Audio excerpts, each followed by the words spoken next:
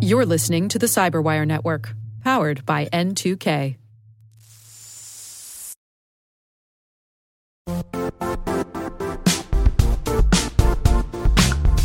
And now, a word from our sponsor, Zscaler, the leader in cloud security. Cyber attackers are using AI in creative ways to compromise users and breach organizations. In a security landscape where you must fight AI with AI, the best AI protection comes from having the best data. Zscaler has extended its zero-trust architecture with powerful AI engines that are trained and tuned by 500 trillion daily signals. Learn more about Zscaler Zero Trust Plus AI to prevent ransomware and AI attacks. Experience your world secured. Visit zscaler.com/zerotrustai.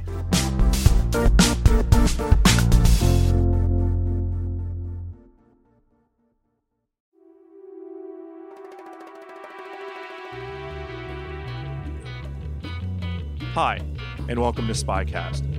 From the secret files of the International Spy Museum in Washington, D.C., I'm Dr. Vince Houghton, the museum's historian and curator. Every week, the museum brings you interesting conversations with authors, scholars, and practitioners who live in the world of global espionage. Join us as we take a closer look at the secret world of intelligence. We would like to thank Blue Apron and ZipRecruiter for their continued support of Spycast. You'll hear more about these great companies later, but first, let's meet our guests. For today's podcast, Spycast has brought together a group of some of the most remarkable national security and intelligence journalists in the business. They're all on the cutting edge of today's modern media, reporting on what could be considered the hardest beat in journalism, the secretive world of intelligence and national security. They're trailblazers, award winners, trendsetters, true professionals, searching for the unknown story in an environment in which this gets more difficult every day. And yeah, they just so happen to be women.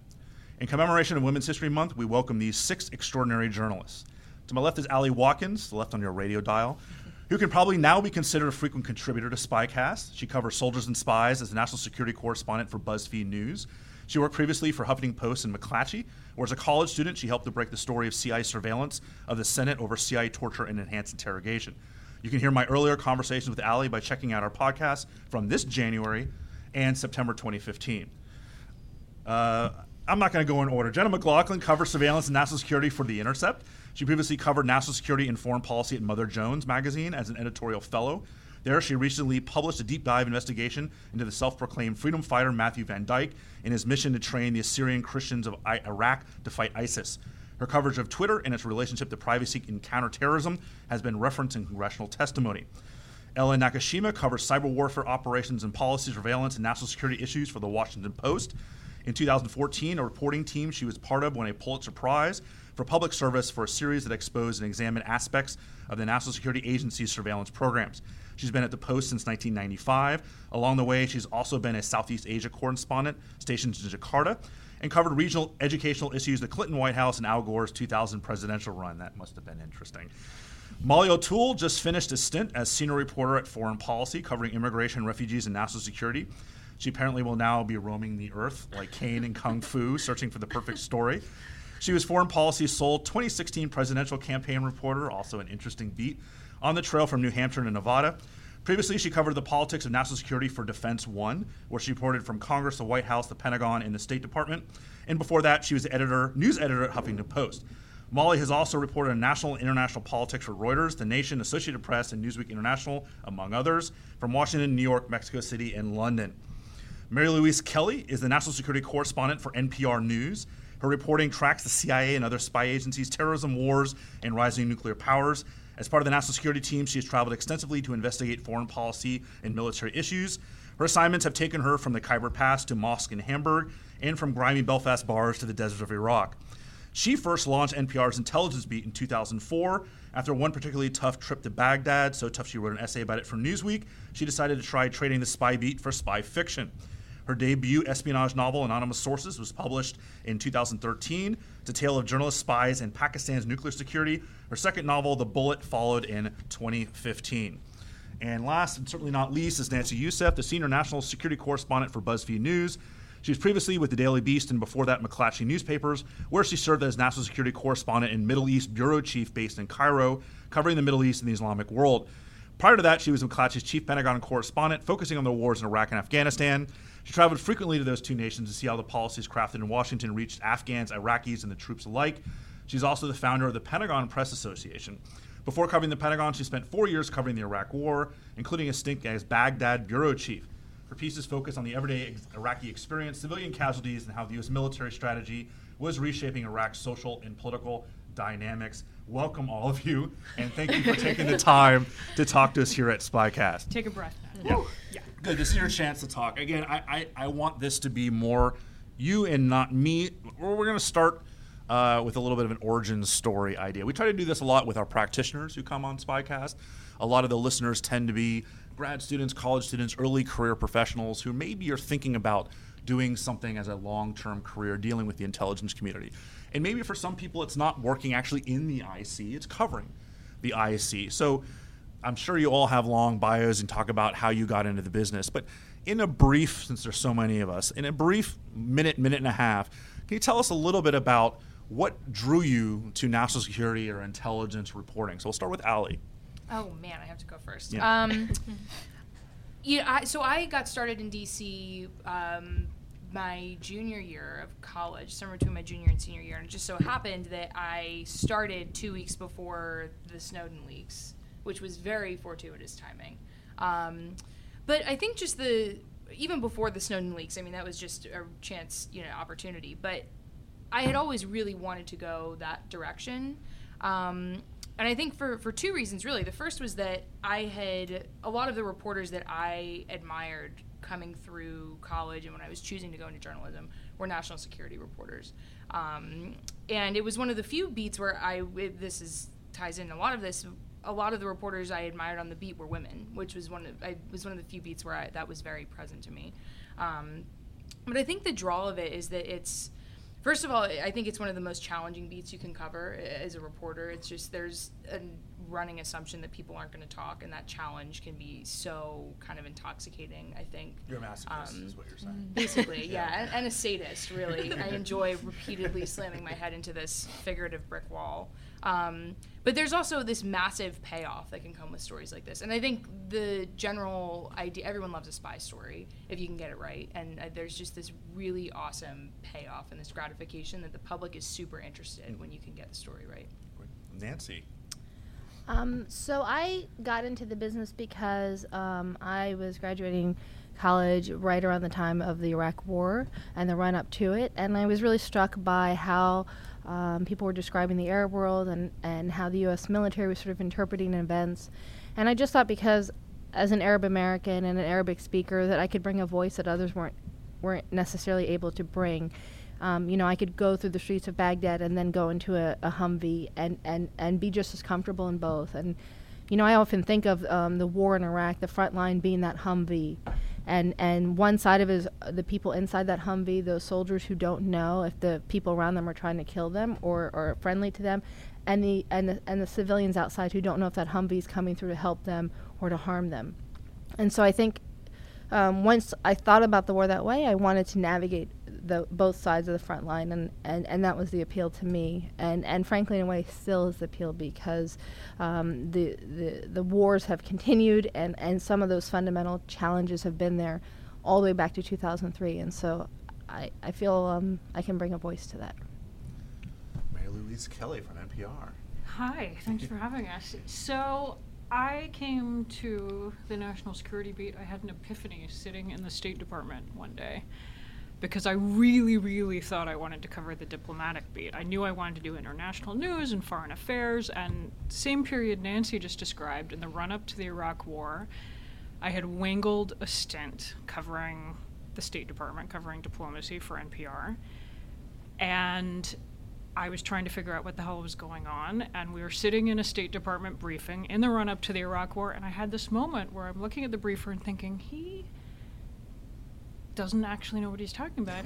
Not that I did at that point either, but it dawned on me that the U.S. was not conducting its foreign policy through the State Department at that point, that they were doing it through covert channels, either through the military or through the intelligence agencies, and that might be, if you wanted to see what the U.S. was up to around the world, a more interesting path. And NPR didn't have an intelligence correspondent at the time, but I came back to the newsroom and said, you know what, guys, like, this is what we need to do. And it's a moment that's come back to me recently, sitting at the State Department, where they no longer hold briefings, that once again the U.S. is not conducting its foreign policy through the State Department. Is anyone even show up to work at the State Department anyway? It is atrophied ranks, I think is fair to say. Yes, Ellen. So I came to it sort of fortuitously in a way, such as like Nancy and Mary Louise. I was a foreign correspondent in Southeast Asia in 2002, from 2002 to 2006. And in that period of time, we saw the Bali bombings in 2002, and then the rise of militant Islam in Southeast Asia, which all corresponded to as well, the 9/11 attacks and then the war in Iraq. And while I was, drawn to that issue, terrorism, counterterrorism, I still recall sitting in a car it was a taxi on the island of Aceh in 2005, December 2005, the 1-year anniversary of the tsunami in Southeast Asia, and I was covering the aftermath of the tsunami a year later, and I heard a scratchy sort of radio interview on the Voice of America that was talking about a story that was breaking in the United States about warrantless wiretapping by the NSA of Americans. And I just remember sitting in this taxi, being stunned. I'm thousands of miles away and thinking, what's going on? And that story just struck me like a bombshell. I came back, 6 months later in 2006, came back from my tour, and at that point was assigned to a new beat covering sort of privacy and technology. But the aftermath of that, the whole debate about warrantless wiretapping and the debate over privacy, national security, and technology is what I think drew me in to covering national security. And then from then on, covered the Snowden leaks and other things. There's been a lot to deal with. Absolutely. In the last 10 years. So I guess that's how I got into it. All right, great. Molly. I came at this from much more humble beginnings. I don't have a great anecdote about, sitting in a State Department briefing or in a car covering the tsunami. Maybe more like Allie, when I was younger in grad school, I sort of stumbled upon women in combat, and it sort of blew my mind that technically women weren't allowed to be in combat, but they very much were on the front lines, or the front lines had been erased, particularly in Afghanistan, but Iraq also.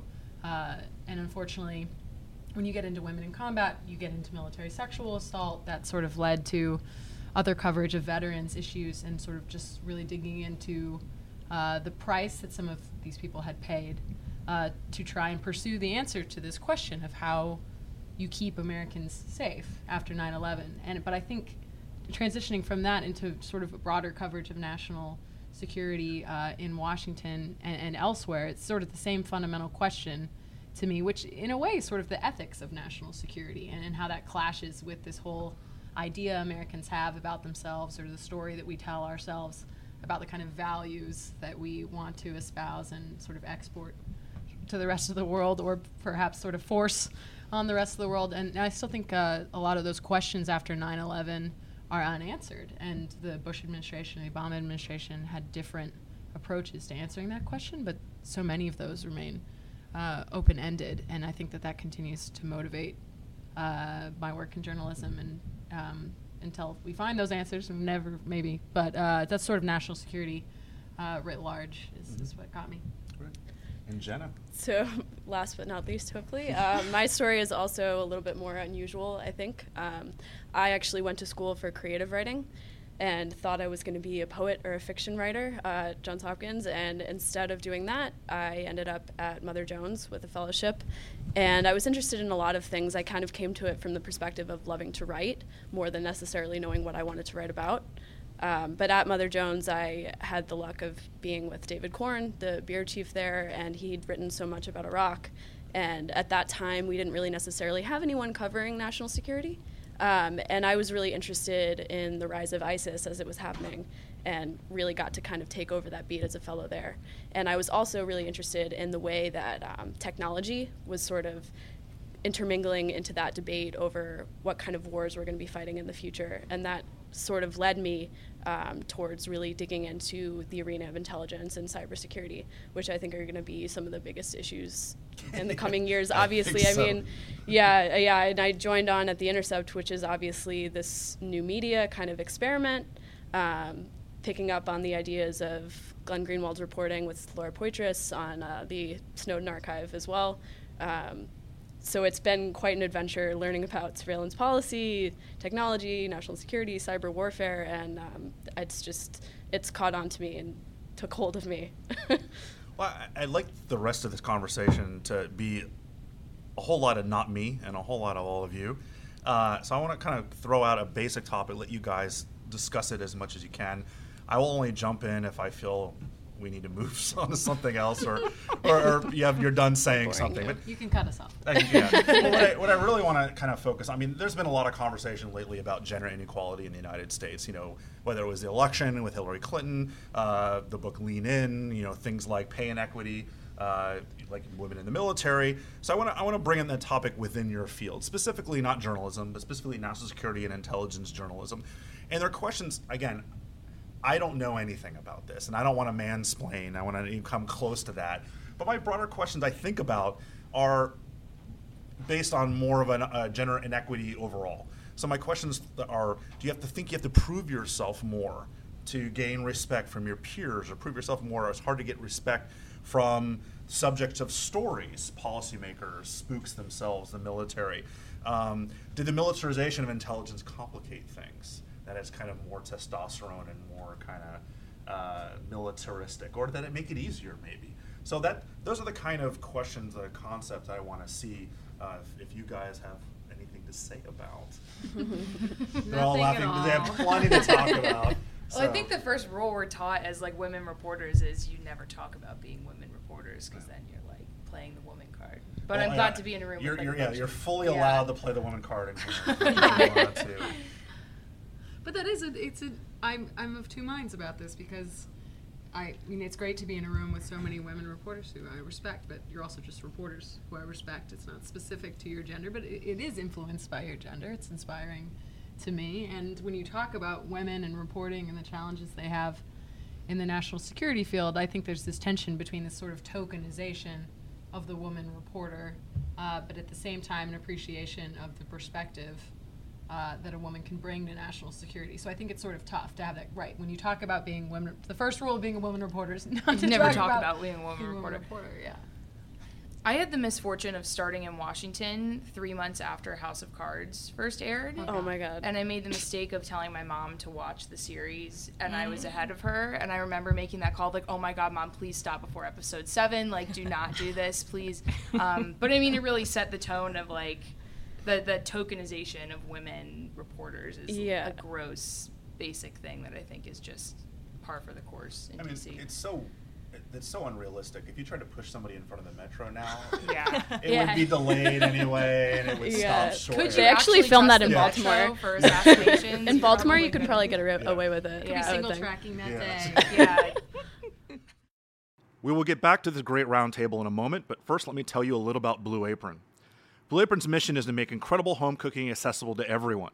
This is what has made them the #1 fresh ingredient and recipe delivery service in the country. They achieve this by supporting a more sustainable food system, setting the highest standards for ingredients, and building a community of home chefs. Look, not all ingredients are created equal. Fresh, high-quality ingredients make a real difference, so it's important to know where your food comes from. Blue Apron has established partnerships with over 150 local farms, fisheries, and ranchers across the United States. As a result, their seafood is sourced sustainably under standards developed in partnership with the Monterey Bay Aquarium Seafood Watch. Their beef, chicken, and pork come from responsibly raised animals, and their produce is sourced from farms that practice regenerative farming. You can see this by taking a look at some of their featured upcoming meals, which include spinach and fresh mozzarella pizza with olives, bell peppers, and ricotta salata, sweet and sour salmon with bok choy, carrot, and ginger fried rice, Parmesan crusted chicken with creamy fettuccine and roasted broccoli, and baby broccoli and fontina paninis with hard-boiled egg and arugula salad. Look, they sound incredibly complicated, but each meal comes with a step-by-step, easy-to-follow recipe card and pre-portioned ingredients and can be prepared in 40 minutes or less, even by someone like me. maybe 45 minutes. But still, easy is a key word here, right? You even have pictures to show you what diced actually means. And look, Blue Apron's freshness is guaranteed. Promise that every ingredient in your delivery arrives ready to cook, or they'll make it right. So today, check out this week's menu and get your first 3 meals free with free shipping by going to blueapron.com/spycast. You'll love how good it feels and tastes to create incredible home-cooked meals with Blue Apron, so don't wait. That's blueapron.com/spycast. Blue Apron, a better way to cook. Let me add something else to this to make me feel a little bit better about using the women card. I did a podcast with Mary Legere, who at the time was a 3-star general head of Army intelligence.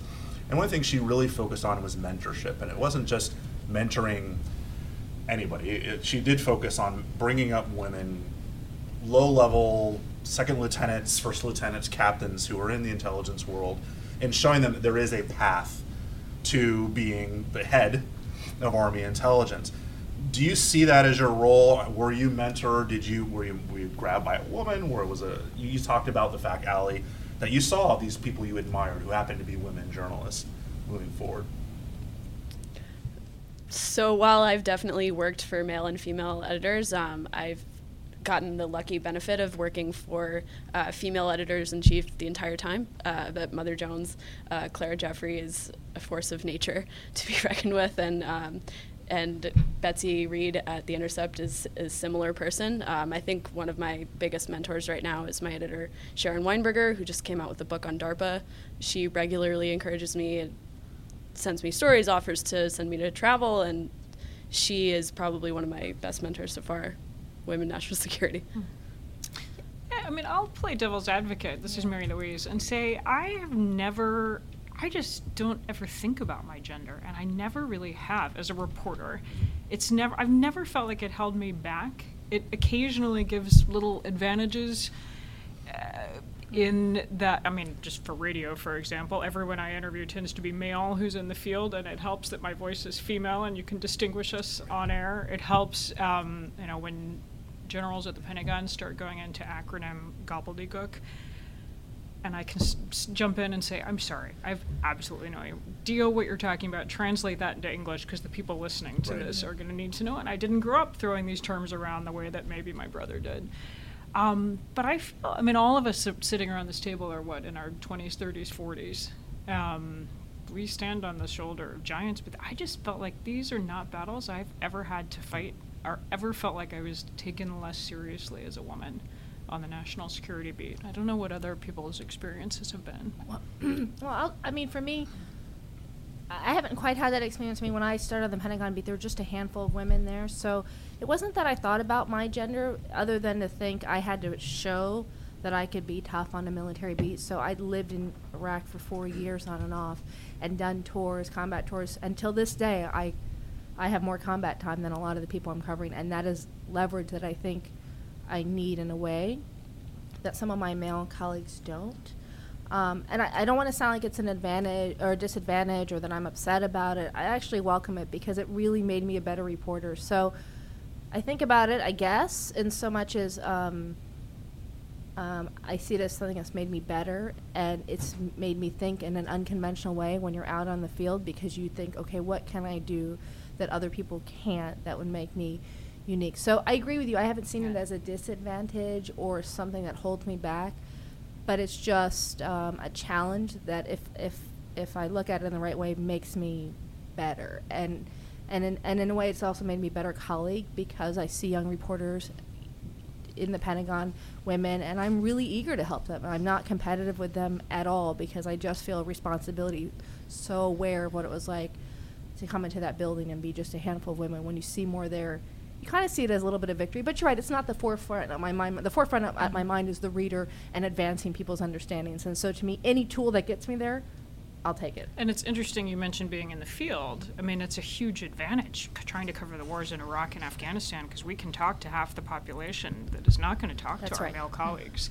If you're trying to get out and actually, get beyond an embed and speak to people, it's hugely useful. Nancy, I don't know if you found this when you were trying to talk to some, Muslims who are more conservative and won't if they're a man and they won't look at you or address you because you're a woman, then I've had that experience. But other than that, I think for the most part, I really haven't thought about my gender so much. I've had to think about the fact that I'm an American, and sometimes, that I'm an Asian American, but no. And when I look at my colleagues on the national security staff of the Washington Post, I think maybe half our team is female, women, and we have an editor who's a woman, deputy national security editor. So within that sphere, I don't see it as a problem, but I do talk to women in the FBI, and I know that's been an issue there at the Bureau. I mean, women in senior ranks are few and far between, and I think they have an issue there.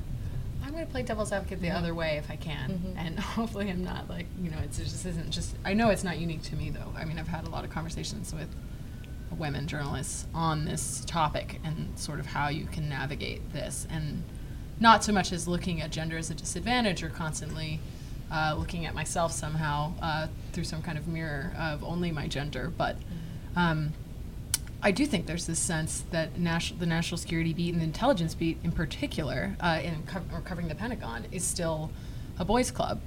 Women are certainly still in the minority, and even with the sort of advent of digital publications that we like to think that with this internet age, it's sort of democratized journalism and it's opened up all these doors and made journalism so much more of a diverse place. But the fact that I count as diversity Molly O'Toole at any publication is just I think that's a sorry statement on journalism. And certainly the last two places I've been, I was the only woman on my team. They were small teams, but I was still the only woman. And even when thinking about, I'm about to go abroad and do foreign correspondence for really the first time because mostly I've just chickened out.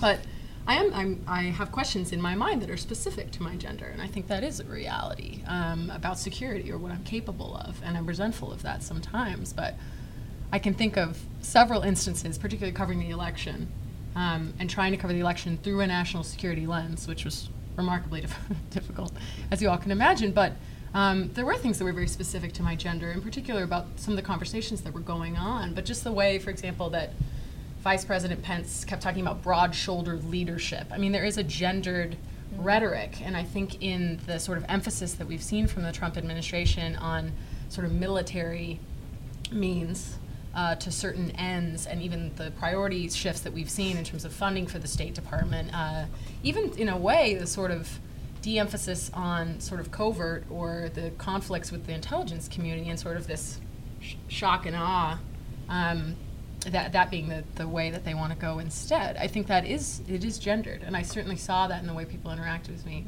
during the election. And I'm going to give my favorite anecdote, which I may regret later. But I once was trying to ask Richard Burr a question, the chairman of the Intelligence Committee, not the chairman of the Intelligence, far from that, the committee. And he sort of gave me one of those up-downs, as I'm sure you women are familiar with, and told me I should be wearing knee socks instead. I have a sock problem. I never have the right socks on. But sort of gave me an up-down and told me I should be wearing knee socks. And I was like, excuse me, Chairman, if I could ask you this question about the CIA and the drone program, and which is also ironic because Burr doesn't like socks. But I mean, and that's one anecdote, but I don't think that's unique. I don't think that's unique to women's experience covering national security. And part of it may be, this is Allie, that the political sphere, I think when when it touches Congress or when it touches the campaign, I don't know if that's, I have a hard time separating them sometimes. But I think for me, some of it may have been age related too, rather than gendered. But it was really interesting to me. Some of the first big or consequential stories I worked on were with an older male reporter. And it was so frustrating and enlightening at the same time to see how differently we were treated.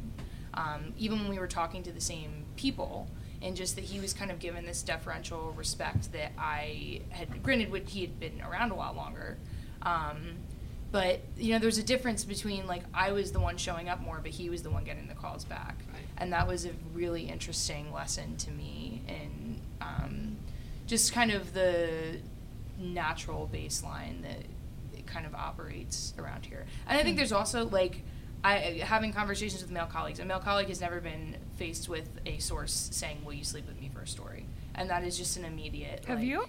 Yeah. Really? Yeah. Yeah. You guys not? I've had a source Not that direct. pretty much profess their love to me before. Yeah, and it's like one of the weirdest, most strange experiences to have to then go back to them for information. Like, because you're, as a woman, you just kind of, just as a reporter, you just want to be like, you're disgusting, like, gross, go away kind of thing. But at the same time, you want to do your job. You want to be able to, like, do it without, favor or bias, but you have to, no male reporter I've ever met has had to deal with that kind of thing. And I wonder if you went to an editor who happened to be a male editor and said, I can't cover this person anymore because they basically just sexually harassed me, would you think that would be something that would hold you back? Would that be something that an editor would be like, well, you have to, or you know what I'm saying? Like, with it definitely depends on, in my experience, it depends on the editor. I know you all have wonderful editors. Yes. But that's just I think it's a gross reality sometimes of being a woman on this beat, and I'm sure other beats too. I'm sure this is not national security sources who are limited to being gross, but and it's more than just covering a specific person. I mean, sometimes these people are sources that never show up in a story, but they're the person that are most plugged in, that can tell you about things and hear about things, and you don't just stop talking to that person if that's where you're getting your best stories. Does that get worse as you're deployed? Like if you end up you've gone to Guantanamo to cover stuff there. I know a lot of you have been in very boy-centered areas. I mean, I was in the military in the 90s where I was in Bosnia on a fire base where we had 600 people and there were 2 women. And they were very popular and they were fantastically good at that. I mean, I admire them more than probably a lot of other people because they just said, oh my God, this is a crazy ratio, but let me keep doing my job and not be in a situation where, I'm being lusted over by 600 men who haven't, General Order Number 1 for a good year while they're in Bosnia. Obviously, the ratios are better now to where, it's a lot more equal. But when you're out covering Marines in Afghanistan or you're out covering people at Guantanamo or other places, I mean, do you feel that? I mean, is there questions about, am I going to be safe? You brought up security going overseas. Are there questions about being harassed or being treated differently as a woman? So I have embedded with the Marines in Afghanistan. And there were 2 women on this was in Helmand province. Did I feel unsafe? I didn't. I mean, the thing I remember from that embed more than anything is we go out on these 8-hour, well, first of all, like I could tell they didn't know what to do with me at first.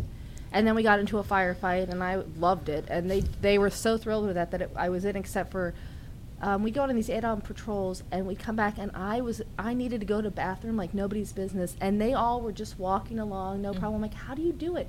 And they were all spotting each other in the middle of the patrol, and nobody told me. And I said, why didn't you tell me? And they said, well, you're a girl. I said, well, girls pee. What's wrong with you? Why would you leave me out? I mean, that was that's like my memory of it. But I remember that moment where they weren't sure if I would be able to keep up, but once I did, it becomes the unit. Like you're all you're in that Humvee together for weeks at a time, and that's what stood out in my mind. Now I've been on embeds where you have to carry pepper spray when you're going to the bathroom in the middle of the night just in case. I mean, it's not that these things don't happen, but I almost feel like I've suppressed all that because to me, if I let it consume me, I will not be able to do my job. Right. And my only job is to get around every day is just to, so maybe it's happening and I just don't see it, but every time something happens, like my inclination is just to push it away and figure out a way around it. Because I'm only thinking about the reader. I don't know how to say this. I feel like in my mind, to indulge in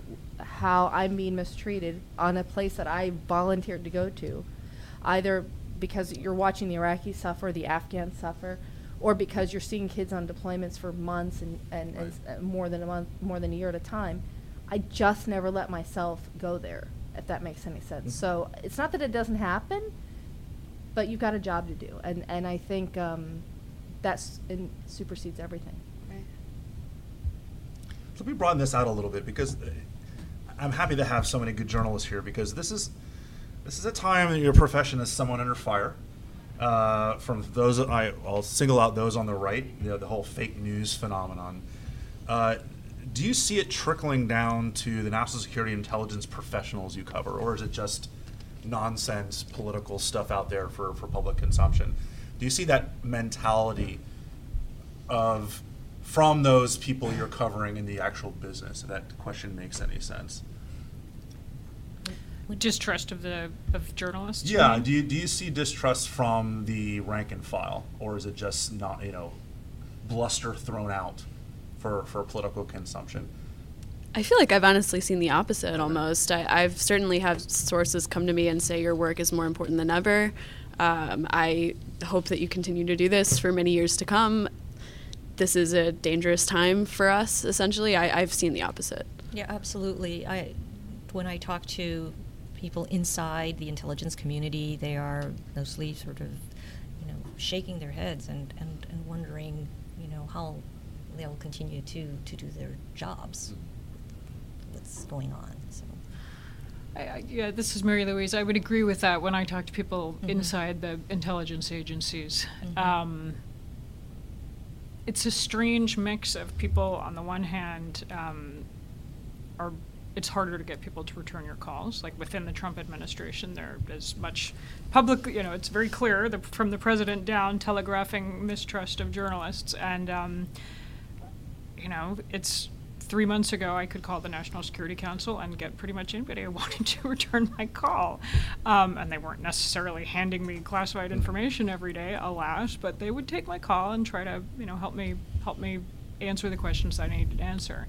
And that door shut, from my experience at least, on January 21st. And it is difficult within the administration.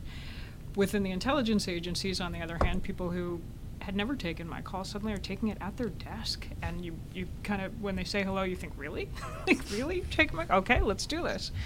So it's been a very strange mix. I will say from NPR listeners and readers, tremendous support, and what others have said, thank you for the work you're doing. It's so important right now, and thanks for asking tough questions and holding people to account. But also a lot of pushback, more pushback than I had gotten in past about use of anonymous sources. So we did a big explainer on air. Literally was my next question, asking about it, because now more than ever on both sides, it's anonymous sources that are competing with other anonymous sources, and some people think that's the only way to get information out. Right. And we've tried to be aggressively transparent about our use of them at NPR, and other news organizations I see being more transparent. The Post has done a great job about this. I know one of the stories you were bylined on recently talked about we got 9 sources on this, and that has more weight than one. But I see there's a lot of reporting out there, not from news organizations repped at this table, but where the headline is shocking, and I read it and think, well, there goes my weekend, and then you get all the way through the story and you think, hang on, let me go back to the top. Who is the source again? And it's one anonymous. They haven't even told you if it's a U.S. official or not. It's so thinly sourced. So I think we're all being pushed, rightly so, to explain how we're sourcing these stories. I think the Post, to your guys' credit, has been a case study. We've all talked about looking at, you guys have been so specific about number of sources, where they come from, and qualifying. I had this talk with middle schoolers on Friday about how anytime you see an anonymous source in a news article, it needs to be qualified. And we use some of the examples of the Post and the Times of how you guys always say, this is why we gave them anonymity. So it's really, I see it as the bar. And at the same time, we're under tremendous pressure, and we feel great anxiety because we know there are leak investigations going on. And at the same time as we're trying to be transparent and specifying that we got 9 current and former officials, I think that number was highlighted at a recent House Intelligence Committee hearing, where the Republican members are heavily pushing for leak investigations and essentially wanting to figure out who these 9 people were. And we're asking questions of the FBI director and the NSA director aimed at trying to figure out how you would unmask their identities and who would be responsible for getting this information to journalists. So there's that tension there, and we're very cognizant of it. We want to protect our sources so we can continue to do this type of journalism. but we would just not want to see any of our sources be prosecuted. I think that's kind of like the unanswered question right now with anonymous sources is that we kind of knew what the game was under the Obama administration. They were obviously very anti-leakers. They prosecuted, whatever the talking point is, more leakers than any previous administration combined. That's still an unknown, I think, in the Trump White House. And that was it was funny hearing from editors and even readers, like the assumption that people are going to be so much more willing to share classified and secret information under Trump. And I think a lot of people are kind of worried, like nobody knows how aggressively they're going to prosecute leakers, because there was all this talk, obviously, that Trump was railing against leaks, whatever, when all this stuff came out that felled Flynn. But nobody except Congress really picked that up. So I think there is this question right now about how aggressively, like, are they going to pick up the torch of the Obama administration and continue it? Are they just going to be a lot of bluster? So I think the posture is obviously to be very, very cautious. But I think it's a really scary unknown at the moment. Well, and especially when you look at the House Intelligence Committee, the Republicans weren't asking questions about Russia. They were asking questions about leakers. And it's all politics at that point. But if it becomes real and they're actually hunting down these leakers, even if it may look right now like they're just trying to divert attention from the Trump-Russia connection, if there is one, we're assuming there is at some point. But at some point, they may actually take it seriously, and it may be actually finding a leaker and prosecuting a leaker would be the ultimate way to divert attention away from some kind of shenanigans going on. Or subpoenaing reporters to appear in front of that investigation. They haven't ruled that out. Well, remember, though, legally, it's quite challenging because this country has been reticent to come up with laws to prosecute journalists. I mean, we're citing a 1914 Espionage Act most frequently for that prosecution. And so if that's the path that the Congress chooses to go down, presumably they'd have to write their own legislation to update it and be prepared for that. Well, it so often in this town is things that were great ideas when you weren't in control are suddenly not so great when you are in control, and vice versa. And so we hear this talk, but maybe I'm just saying this as someone, this is my hometown, so I've seen some iteration of this in the past. The legal standing is not really there, and we're already seeing that when we go down this path under one set of assumptions, that suddenly it changes under another. Because the reality is, at some point, many people in this town have something they think needs to be said and needs to be protected under anonymity. So that's. But even if they can't prosecute a journalist and send them to prison, would the threat of having to go through legal proceedings and having your kind of the James Rosen type thing, where he had to deal with just months and months and months under the cloud of a potential prosecution, is that enough perhaps to dissuade journalists? I don't think anyone at this table will be scared of that. I think the concern is that it'll dissuade sources. Right, and well, there's two things on this that I just wanted to add in really quickly. I mean, it should be noted that there was a proliferation of anonymous sourcing that went on under the Obama administration. So at the same time as the Obama administration was going after leakers, there was also just journalists who weren't really being tough about sourcing, and there was so much anonymous sourcing. I don't know if that's perhaps because there was more of an ideological alignment, but I do feel like the Obama administration really abused anonymous sourcing in a way. They had sort of prided themselves on being such a transparent organization, but the most mundane things, I mean, perhaps this is a more personal anecdote, but the most mundane things, they insisted on anonymous sourcing. They trademarked the off the record no comment. Exactly, off the record no comment is the most amazing thing. So I think that should be noted, and like Nancy was saying, so when all of a sudden control switches, and now we're in a very different climate, I think the abuse of anonymous sourcing combined with going after leakers in the Obama administration has contributed to a lot of the challenges now for journalists and sources alike, because there are much more legitimate reasons in some cases to use anonymous sourcing now, but certain expectations were created on the part of the public and the administration about why you need anonymous sourcing, why it should be used. And the other thing I want to say just really quickly, I've had a similar experience with sources in certain areas of government that are related to national security but perhaps aren't within the intelligence community, DHS or state or the Pentagon or even on the Hill sometimes, although they're not in the center of the ballgame all the time. They want to, there's people reaching out, and that is a nice experience as a journalist to have people reaching out. But the climate of paranoia that's been created, and that's not necessarily with the threat of leaks against journalists, but people talking about carrying papers down the hallway saying, hey, look at this, and then they take it back because they also want to be trusted by the administration to do their jobs, otherwise they will be cut out of the loop.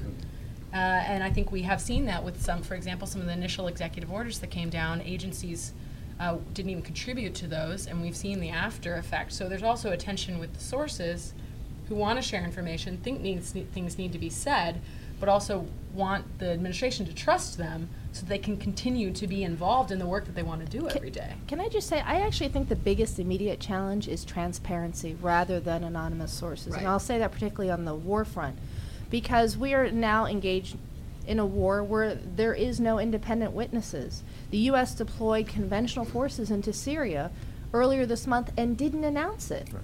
This week we are looking at a strike that might have killed hundreds of civilians, but not for witnesses on the ground. We might not know about it.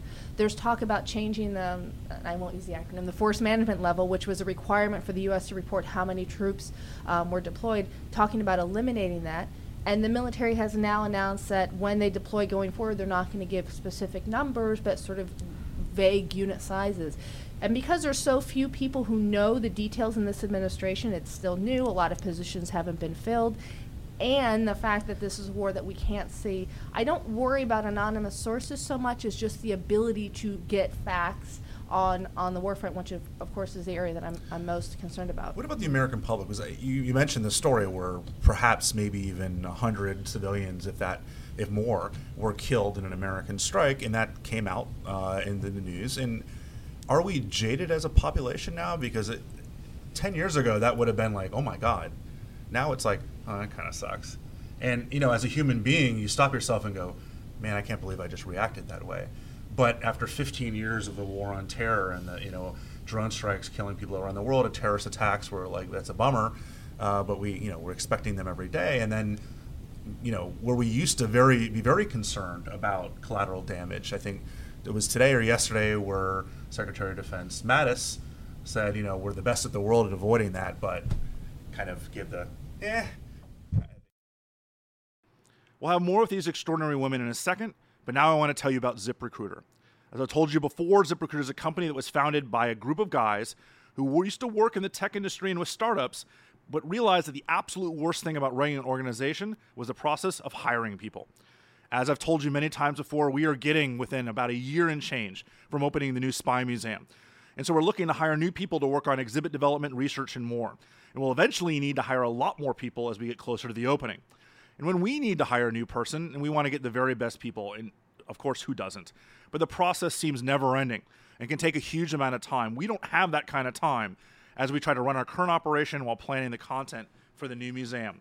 The people at ZipRecruiter have the solution. So are you hiring? Do you know where to post your job to find the best candidates? Posting your job in just one place isn't enough to find these quality candidates. If you want to find the perfect hire, you need to post your job in all the top job sites, and now you can. With ZipRecruiter.com, you can post your job to 200 plus job sites, including social media networks like Facebook and Twitter, all with a single click. Find candidates in any city or industry nationwide. Just post once and watch your qualified candidates roll into ZipRecruiter's easy-to-use interface. There's no juggling emails or calls to your office. You can quickly screen candidates, rate them, and hire the right person fast.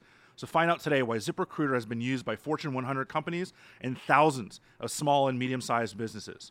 Right now, listeners can post jobs on ZipRecruiter for free by going to ZipRecruiter.com/first. That's ZipRecruiter.com/first. One more time, to try it for free, go to ZipRecruiter.com/first. Are we now, and this is kind of, I'm asking you to maybe answer a question you can't answer, but do you see the public being a little bit more numb to these kinds of things that should be huge stories? And maybe you can answer this by looking at where these stories appear on in your particular, whether it's The Intercept or The Washington Post or a block of NPR. If it's, I would say, the long-winded question is, in 2004, it may have been above the fold front page that 100 civilians were killed, or it would have been the A block of an NPR story. now it's buried somewhere. Is that something that you've seen changes? Well, I'll just say this. That started to come out publicly Thursday and Friday of last week. That was the same week that Comey testified, Right. that Neil Gorsuch had his Supreme Court hearings, that the health care bill was defeated. I think we underestimate the sort of tsunami of news that we're throwing at people right now. And again, it's a war that people can't see, and we're using a lot of the same terms and names of cities that we were before. So it's hard to penetrate when we're in this sort of really new period of things we've never seen before, to talk about a war that I think for a lot of Americans has been fought repeatedly with troops that they don't know. This is not a war this is not America's war. This is a war of your all volunteer military. So I think it's that combination. I think when the Pentagon came out, though, and confirmed, right, that they had conducted the strike, that resulted in front page news the next day. Right, but then the question becomes how long? Mm-hmm. Because one of the things we're seeing the military do is say, well, we have to do an investigation that could be weeks from now, and it's one of 3 civilian casualty investigations. And so you're right. I mean, that jumped it on the front page, but I think it's interesting they announced it on a Saturday. And didn't even say U.S. They said coalition, because Belgium and France and Australia. But you're right. It elevated it to the front page. But I worry it'll subside again. Mm-hmm. Just one of the things really quickly from what you said, I mean, isn't it amazing that we think of, I guess like I said before, this sort of democratization of publishing, and I was doing Facebook Live at Guantanamo, which was strange, but that you can sort of you can bring the public in anywhere, on their phone, on the metro. You can sort of show them Guantanamo Bay, and one of the most secure facilities in the world. But even with that, there's this disconnect, because we aren't seeing the war in Syria. Obviously, and there are other reasons it's very dangerous to be on the ground as a journalist, but there's so many of these conflicts that we aren't seeing. That's the strike in Iraq, the war in Syria. I mean, there are countries in Africa that will no longer give journalists visas, that, of the 5-country region that's on the brink of famine, and meanwhile, the administration wants to slash foreign aid that they're dependent on. I mean, we aren't seeing, the American people aren't seeing these conflicts, which is sort of incredible when you think about it, because the access to information that any individual has now is so wide-reaching. Right. I mean, I think what you said about noise really hit the nail on the head. There's just so much news every single day, and our president is on Twitter every single day, and the number of journalists that are tasked with dissecting those tweets and trying to disprove them or prove them, and the number of headlines spent on the wiretapping claim that Trump had, and how we've gone through the saga of arguing about how accurate that was or how validated he felt about it. I think those sorts of things, people read those headlines and get more and more confused, and they just completely miss major stories. I think part of the challenge right now, at the risk of throwing stones, which I am not trying to do at all, is everybody is super interested in national security, and so it means a lot of reporters who aren't national security reporters are covering the topic. And that means that we've all been on this beat for a long time. We know that it's a nuanced beat, and that it takes a very kind of careful, pragmatic reporting to make sure you get it accurate. And that's hard to do when you're trying to feed a 24/7 news cycle beast. So I think that's been a real challenge across the national security beat, just in having, complaining sessions with other NatSec reporters, is that it's really hard to have to kind of chase this 24/7 news cycle, because you have to kind of put aside the more nuanced reporting that I think national security reporters who focus specifically on the beat are very good at, and explaining that to the American public. But it's hard to get a public to really care about that when they're just able to watch the news breaks all the time. On overload. Yeah, I mean, I'll share 2 anecdotes from inside the NPR newsroom. One is we are reorganizing our weekend staffing, because it dawned on us belatedly a couple of weeks ago that we're continuing to staff the newsroom the way we always had, which was with about a quarter of the people working Saturday and Sunday as who work Monday to Friday, because it used to be that the news was somewhat contained, and people were on call if there were an emergency, but it's so relentless, and if anything, it seems to pick up Friday night and Saturday morning now. So we're staffing to be fully staffed literally 7 days a week, assuming that the news is never going to stop. And if you think about what that feels like from the listener's point of view, it's, it's just this nonstop barrage. The other anecdote is we have, if I'm not mistaken, the second biggest overseas presence of reporters of major news organizations. I think the Times has more people overseas than we do. But it's always been a strong point of NPR, and we spend a lot of money on our foreign correspondents. We have 3 jobs open right now in good places and are having some issues filling them. And part of it, as I talk to people who would normally be interested in going, say, to Jerusalem, they're like, I can't leave Washington. The story is here. The whole world is riveted by what is happening in Washington. So it is difficult to try to get really important things happening in Mosul or Yemen or, you name it, any city around the world, because it's being drowned out by what's happening within a 10-block radius of where we sit right now. Story, and it's basically like, let's wait till Washington slows down. I think I've been hearing that for like a year. Or like, where is Trump within the first 3 lines? So I just sort of made this decision, like on a personal level, but I am very conflicted about it because I do think it's an amazing time to be in Washington, and our journalism is more important than ever, in particular on the national security beat. I mean, we need to sort of keep people accountable and try and constantly be hitting our heads against the wall of trying to get more transparency. But on the other hand, I do think there are a lot of stories we're missing about the impact on the ground level around the world, not just the officials in Washington, the titles that you talk to, but the people who are being impacted by these policies. So I think that in many ways that's more important than ever, but is challenging from both a business and editorial perspective. To pursue those stories. I mean, that, like you said, that investment that NPR is making is huge. And if right now everyone is so obsessed with the story about Trump's tweet, I do think there are people who are asking themselves the question, okay, what's the payoff? All of you came in, as you talked about during your introduction of yourself, during the War on Terror. Are you excited that you have an old-fashioned spy case to deal with now, or the premise of being able to look at something that's a little bit more great power struggle, espionage type case? Oh yeah, absolutely. It's so much fun. Spy stories are so much fun. So you can only go so far covering, ISIS did this and ISIS did that, and Al Qaeda in Yemen. Now you've got Russians and spying and stealing elections potentially. It's got to be fun. It's got to be fun to be on this beat right now. It always makes me think of Mitt Romney, just a little bit, when Mitt Romney and Obama made fun of him in 2012 during the debate for saying that Russia was the #1 geopolitical foe. He just looked like Romney in his dad jeans, just looking so pleased with himself these days. He got it. He got him. It's really interesting. I'm sure we've all had this experience that over the last couple years, I kept trying to get information on ISIS and Al Qaeda and NatSec stuff like that. And the drumbeat that I would always hear from people is China and Russia are what we're really worried about. China and Russia, China. And it's funny how that has kind of come around full circle.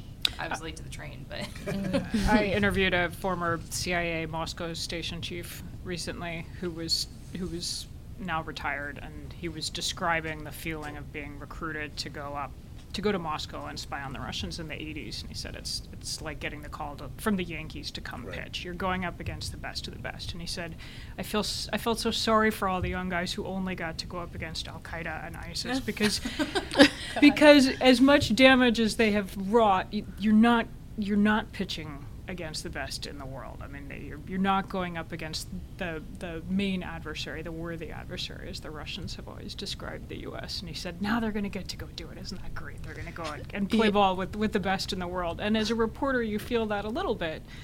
The Russians have been spectacularly successful at what they set out to do in terms of cyber intrusions in the U.S. election. That's a whole nother podcast in terms of getting into the details of that. But it's a really challenging and really fascinating story. Is there an editorial reshaping of focus in the newsrooms? Do you see people starting to kind of move people off the big stories of the counterterrorism stuff onto the Russia-China? Oh, I think that happened, it's 6 months ago. Yeah. But it's interesting. I was talking to my editor about this recently. When I I'm still green, as a green national security reporter, this is kind of this question of like, what area do you really want to focus on? And we kind of got to the point where I think you have to choose. I was talking about going to language school, I was talking about where I want to read, blah, blah, blah. And it was kind of this choice of like, do I want to pivot more and focus more on Middle East issues? Do I want to focus more on Russia? Do I want to focus more on China? And it's interesting because there's like a real vacuum of like Western media outlets. I mean, a lot of people see it here have a lot of resources devoted to it. But when you talk about like coverage of national security threat regions, there is kind of a vacuum around Russia and Eastern Europe, or there has been, and now there's this new like interest, and it's just a really fascinating time to jump into it. I've been able to learn so much. Well, particularly because Trump was elected. If Clinton had been elected, then this I think it would be the same something. thing. Then Peter Baker would still be in Jerusalem. He's a New York Times senior White House correspondent. Now they got called him back to the White House because of Trump. And I think once we started to see some of these, stories about the meetings that Mike Flynn had with the Russian ambassador, and then subsequent stories about Jeff Sessions, the Attorney General, and his meetings, things started to just really pick up. And then you have a president who's tweeting out at 7:30 in the morning on a Saturday that President Obama had ordered his phones be wiretapped out of Trump Tower. I mean, so the pace has just been relentless. It's. Do you ever get a day off, Ellen? I've had one day off in the last couple of weeks. Ellen's the one who's kind of ruined all of our Friday nights, right? It's like the Jeez, Washington Ellen, Post no. news. No, but I've been reading Ellen for years and years, and it's so fascinating to see like your understanding of technology and the sort of wiretap and that field that I just don't understand, and then how it sort of evolved into cover. That's my favorite part of reading your work. Thank you. Yeah. I remember reading it like as a technology. And then that evolution of technology plus national security threat and geopolitical is just fascinating to When me. I first started covering cyber, 7 years ago, it was a real sort of niche area that I was only put on because my editor at the time had a real thing for cyber warfare, and he really wanted someone at the Post to look into what the then Bush administration was doing on cyber warfare, and then Obama, and I had absolutely no knowledge of or inclination towards cyber. I can barely, get my apps to work on my phone. And anyway, I started covering it and found that it became, I got interested in it after Stuxnet and all of these things. And then Snowden happened, and then sort of the big Russian hack of the DNC, and as my now editor says, the spotlight swung back toward you. And so all of those years of toiling in the vineyards covering cyber has kind of now paid off. Yeah. And it pays off as a reader. Yeah, really. But that's also really interesting, like you said, you were sort of toiling in the vineyards Yeah, of cyber, and when no one seemed to pay as much attention to it, now the spotlight has sort of swung to you. But I think that's a really fascinating question, is where do you invest your time as a journalist or as a publication when it comes to national security? I mean, I think all the people who really cut their teeth on covering Al-Qaeda or sort of these non-state actors in the Middle East, and actually the very impressive amount of damage they have been able to do with very small groups of people or non-traditional warfare. And if the spotlight sort of swings back to the sort of Cold War thinking of Russia and China, there's going to be a time, it's always swinging, I guess, is where I'm going. And so where you invest those resources, I think is a fascinating It's a long question. game. It's a long game. You have and to I think, play the long game. Props to your editor for the foresight of that, because I mean that's how you guys have been able to do such amazing work, right? Is that you build that foundation, and I think that's the challenge right now with like so much being shoved at us, is that there's a real fear of missing out if you take the time to like, okay, well why don't we focus on this because it's going to be a big story in 6 months, so we don't have to parachute into this. Because any good, nuanced, accurate national security story you don't get from parachuting into a beat. You get from having covered it for years. And I think that's like the place we're in now, is that our news organization is going to be willing to kind of invest in something that's going to be a big story 5-10 years from now. And I mean, the payoff is clear. I mean, you guys, Post has been leading on such in good, accurate impact reporting. But it took years of investment, and I mean that's the piece that I think news organizations really need to value right now. And a lot of it comes from having, teams of reporters, because what we're doing at the Post comes about because of having, Greg Miller, who's covered the CIA and Intel for years, and Adam Entus, who came from the Wall Street Journal, but just brought a wealth of sources with him and insights. And then folks on the Hill and the White House. I mean, Philip, Rucker and Bob Costa are sort of wired into the Trump team. So we feel like we're in a pretty good place now, and we have been getting a lot of good, vibes from readers, but also a lot of angry, nasty emails and trolling comments. And I've never seen that level before either. Well, I think it speaks to this expectation that readers have that we be advocates in their cause. That's been my experience as a national. That's been one of the biggest changes, that when I went to Iraq, you could report on what you were seeing and do it in such a way that really tried to advance their understanding of the war. And now you feel the pressure because people expect you to be advocates in their cause, that they're this sort of Facebook, Twitter effect, that everything's filtered down to what they've already decided is the way things are. And it's interesting because with national security reporting, or particularly military reporting, you can get really nasty comments, and you're always struck by it because you just want to scream, "I'm not your advocate. That's not my job." And I'm not, and I don't want to be predictable in terms of where I'm going with the story. I just want to bring the reader along, and wherever the story takes me. In some ways, that's what I love about national security reporting, because I'm going to regret this later also, but I think there's less bullshit involved. I think there's less BS involved. It can be, military reporting or national security reporting can be more straightforward. Sometimes that's because people think they have this sort of sense of duty that sort of rises above the politics. Certainly there's politics in national security reporting, but I think I feel lucky in covering national security, and that I'm protected from some of that sort of hill spinning BS. I mean, there's certainly still that, but I think I at least feel the freedom to be a little more straightforward and tell it like it is, and I think the military and the intelligence community too has a very different thinking. Sort of just the facts, ma'am. I mean, there's certainly spin, but so when people sort of have that response, when readers have that response about sort of being mad you're not on their side of things, I think there sort of is this broad recognition that national security in particular is so important, and maybe that's why the pushback is so strong. But as a reporter, I feel like there's a little bit less of the BS. Well, it used to be that the intelligence committees were the non-partisan, non-political, with armed services, a little bit of foreign relations. That's beginning to shift a little bit, where politics is finding its way into places that it normally didn't. Yeah, just a bit. I'm trying to be as apolitical as I possibly can. But I mean, you're right. I think that we try, as a museum, we try to be as apolitical as we possibly can, just kind of, we piss a lot of people off. I piss people off all the time. 2 weeks ago, we did a climate change podcast, and there are a lot of people on the right that didn't like that all that much. And then I get people on the left saying, how do you let that person talk? Because I had Mike Hayden on as a boy. And you try to say, well, it's news. For you guys, it's news, it's information, it's what the public needs to know. And for us, it's history, or it's current events. And you try not to impose any of your own personal opinion as much as you possibly can, but you're never going to make everybody happy. We'd like to thank ZipRecruiter and Blue Apron for their sponsorship of SpyCast. Remember, you can post jobs on ZipRecruiter for free by going to ZipRecruiter.com/first, and you can check out this week's menu and get your first 3 meals free with free shipping by going to BlueApron.com/SpyCast.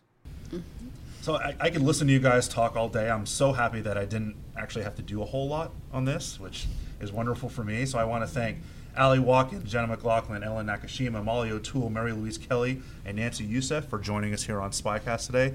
This is truly a pleasure.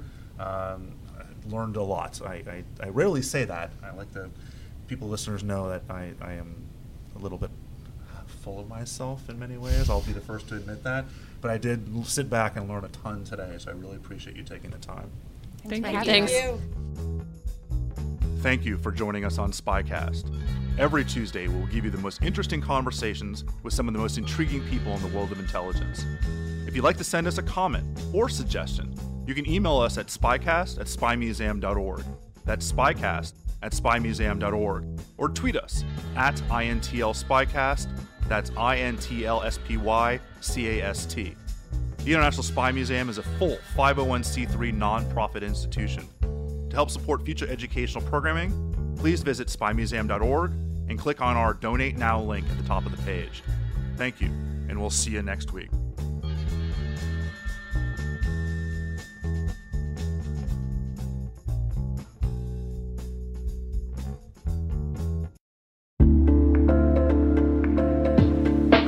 Hey all, Rick here.